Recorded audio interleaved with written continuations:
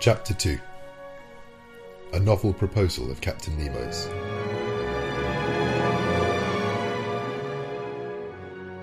On the 28th of January, when at noon the Nautilus came to the surface of the sea, in 9 degrees 4 minutes north latitude, there was land in sight about 8 miles to westward. The first thing I noticed was a range of mountains about 2,000 feet high, the shapes of which were most capricious. On taking the bearings, I knew that we were nearing the island of Ceylon, the pearl which hangs from the lobe of the Indian peninsula.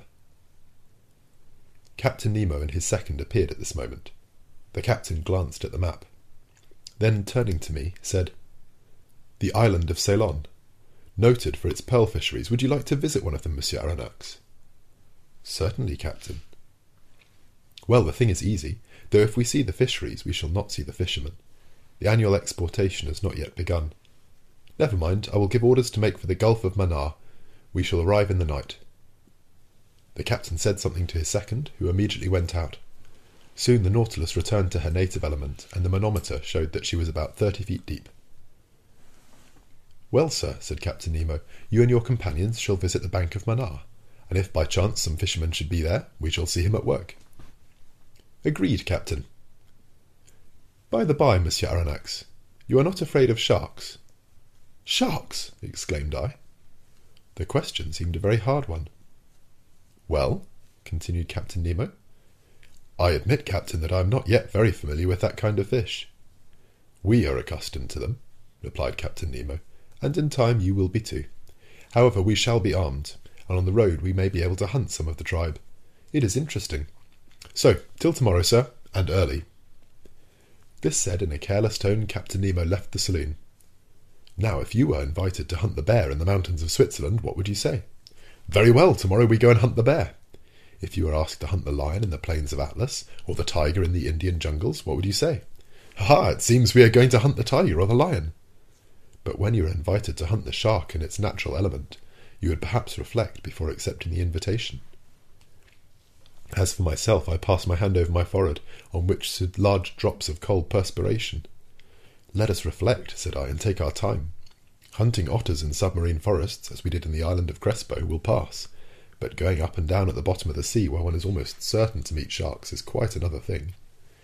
I know well that in certain countries, particularly in the Andaman Islands, the negroes never hesitate to attack them with a dagger in one hand and a running noose in the other, but I also know that few who affront those creatures ever return alive. However, I am not a negro, and if I were, I think a little hesitation in this case would not be ill-timed." At this moment Conseil and the Canadian entered, quite composed and even joyous. They knew not what awaited them. "Faith, sir," said Ned Land, "your Captain Nemo, the devil take him, has just made us a very pleasant offer."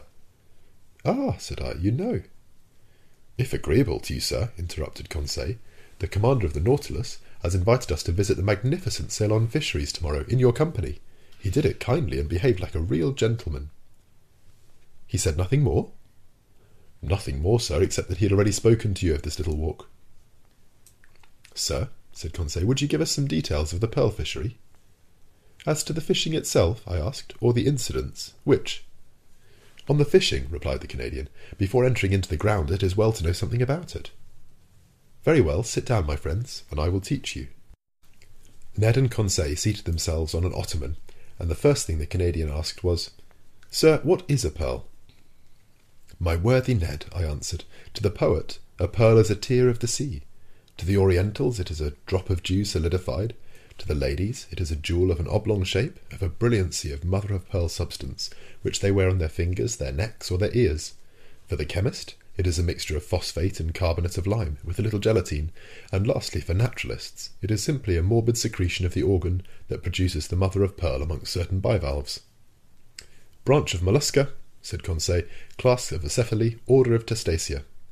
"Precisely so, my learned Conseil, and amongst these Testacea, the earshell, the trichadni, the turbots, in a word, all those which secrete mother-of-pearl, that is, the bluish, blue, violet, or white substance which line the interior of their shells, are capable of producing pearls."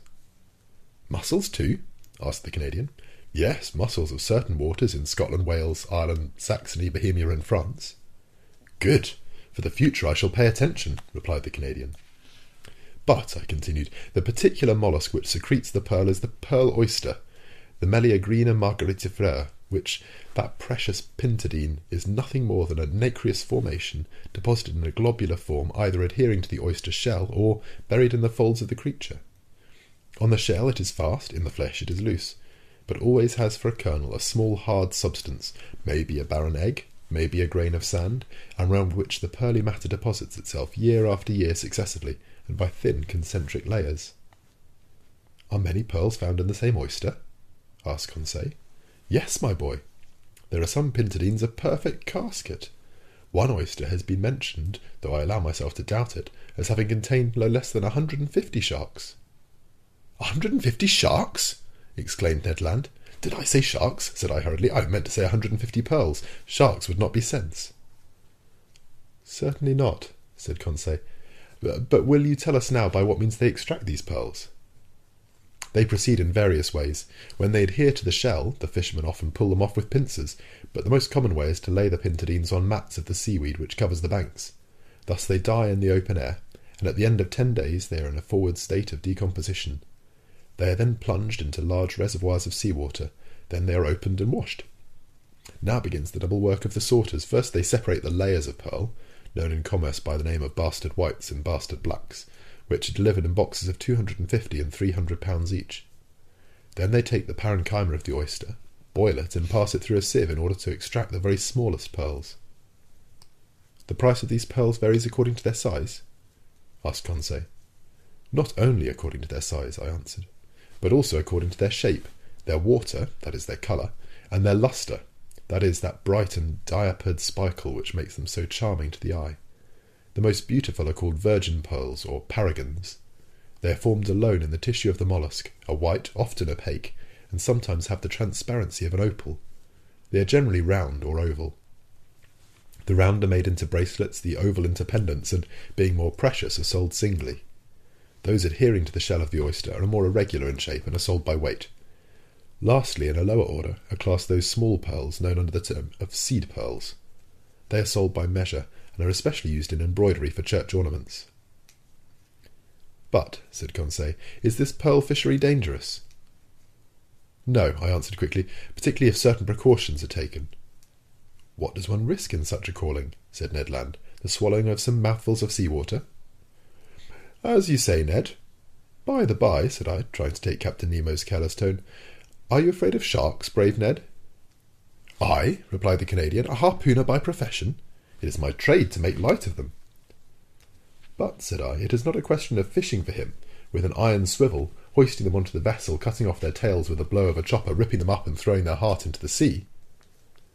"Then it is a question of—" "Precisely." "In the water?" "In the water." "Faith, with a good harpoon. You know, sir, these sharks are ill-fashioned beasts. They must turn on their bellies to seize you, and in that time—" Ned Land had a way of saying seize, which made my blood run cold. "Well, and you, Conseil, what do you think of sharks?" "Me," said Conseil, "I will be frank, sir." "So much the better," thought I. "If you, sir, mean to face the sharks, I do not see why your faithful servant should not face them with you."